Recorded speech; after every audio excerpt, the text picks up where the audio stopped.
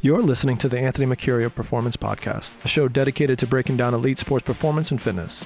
My name is Anthony Mercurio. Now, I've worked with thousands of athletes over the last 15 years of strength and conditioning, and if you're looking for ways to improve your speed, jumping ability, or just overall athleticism, then this is the show for you. Let's get after it.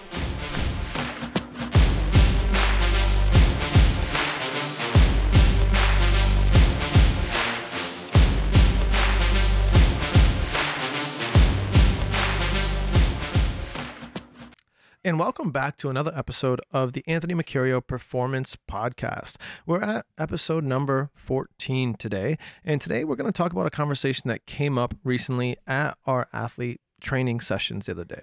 So a college athlete who was home for spring break was discussing with another athlete about the efficacy and the overall strength and conditioning program at her college or university. Now, this is a college female soccer player, and their team is pretty good. And, I kind of warned some of these athletes going into it about some of the things that she's experiencing. But coming from me as their strength coach for the last 2 or 3 years, it's kind of like your parent telling you, don't do that or don't do this because, whatever. We're all stupid, right? And to these teenagers. So parents are stupid. Your person that you're with all the time that, is potentially an expert in the field is also very stupid or dumb because they don't know what they're talking about in terms of, what you're looking at from your perspective as a teenager.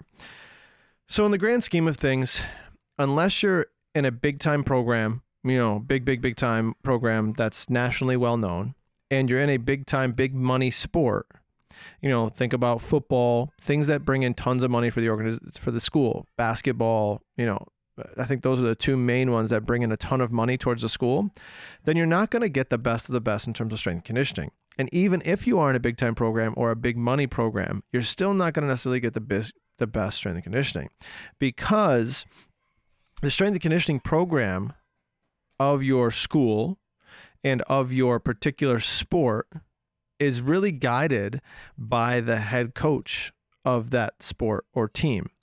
And the reason this is so is because the head coach hires their staff, and in their staff is that strength and conditioning coach.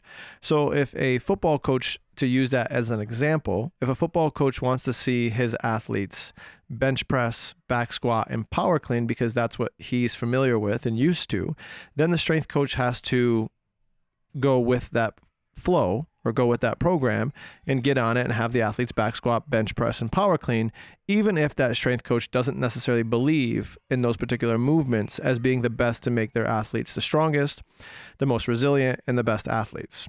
So this is where the disconnect kind of happens when you're talking about strength and conditioning, because now, maybe coaches who are really excellent in their craft are moving away from the college scene because of these restrictions placed on them from their head coaches. And then head coaches may, they may butt heads with the strength and conditioning coach about, what's best for the athletes, and coaches want to train, or coaches want to do this, or coaches give a strength and conditioning coach 30 minutes to get through a whole program. So people are rushing through it. And then the whole efficacy and the stimulus of the actual program is a moot point at best, because you don't get a lot of time or opportunity to actually get better at the things that you need to get better at. And then you see more injuries, you see athletes not taking training seriously, and so on and so forth. So bottom line, for lack of a better way to phrase it, the programs suck and the coaching sucks too, because they're people who are, either new to the craft or they're put in a position where they can't really succeed. So what do you do? So you have a couple options here. Either you just kind of keep going with the flow and you do nothing, or you do close to nothing, which is what the program that they're asking you to do is, or you have to go out on your own and do these sorts of things. And the problem here is if you do go out on your own and try to train on your own, I used to see a lot of football players that I used to play football with, and they would go to the fitness center and do more. But more just turned into more like bodybuilding, aesthetic type training. And it wasn't necessarily specific to getting better at a sport. So, football guys might go and bench press more and do stuff that might fill their sleeves, bicep curls and tricep extensions and things like that. And girls traditionally, generally speaking, will go do more cardio and abs, right? So we have this dichotomy of different things. So either you can do this little bit of strength and conditioning that your coach is telling you to do or rushing through that's not going to be super effective, and then or you can do it on your own and then do things that aren't really super beneficial. So we have to find somewhere in the middle. Now, if you're an athlete and you're listening to this, or if you know somebody who's an athlete who could possibly benefit from this, what needs to happen here, if you're doing this on your own, is there are a ton of great programs online, for one, right? But again, you have to kind of shuffle through the nonsense because there's a lot of bad trainers online, just like there's a lot of bad trainers in person. And I think what happens is you get pulled in by these gurus or these people who tout all these amazing results, but at the end of the day, they have nothing to really back it up other than a large Instagram following.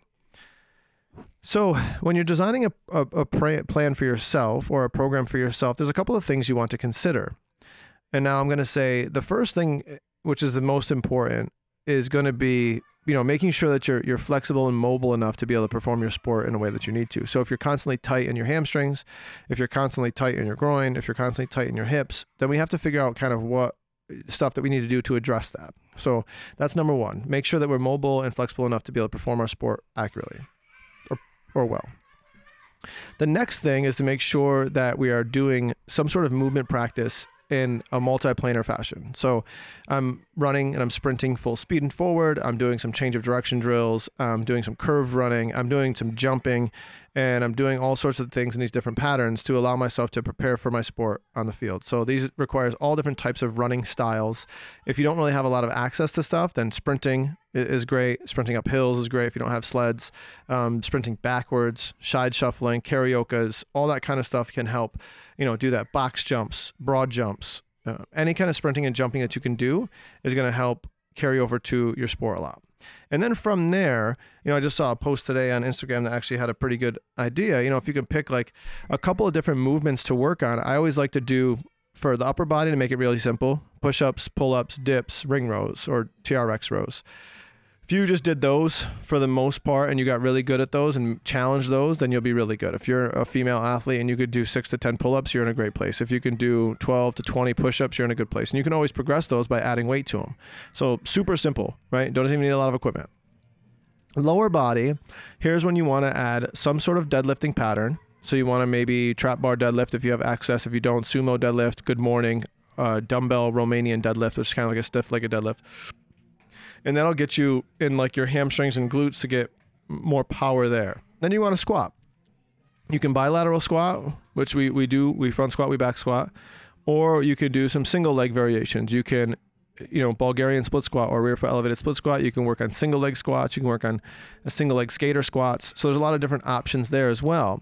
And what you want to do is you want to pick a couple patterns, maybe if you're working 3 times a week, and you want to do all the patterns. So you're gonna squat and you're gonna do an upper body pull. So let's say a quick example might be I'm gonna do a front squat and I'm gonna pair it with a pull up, and I might do 4 to 5 sets of that, of 5 squats and then max effort pull ups.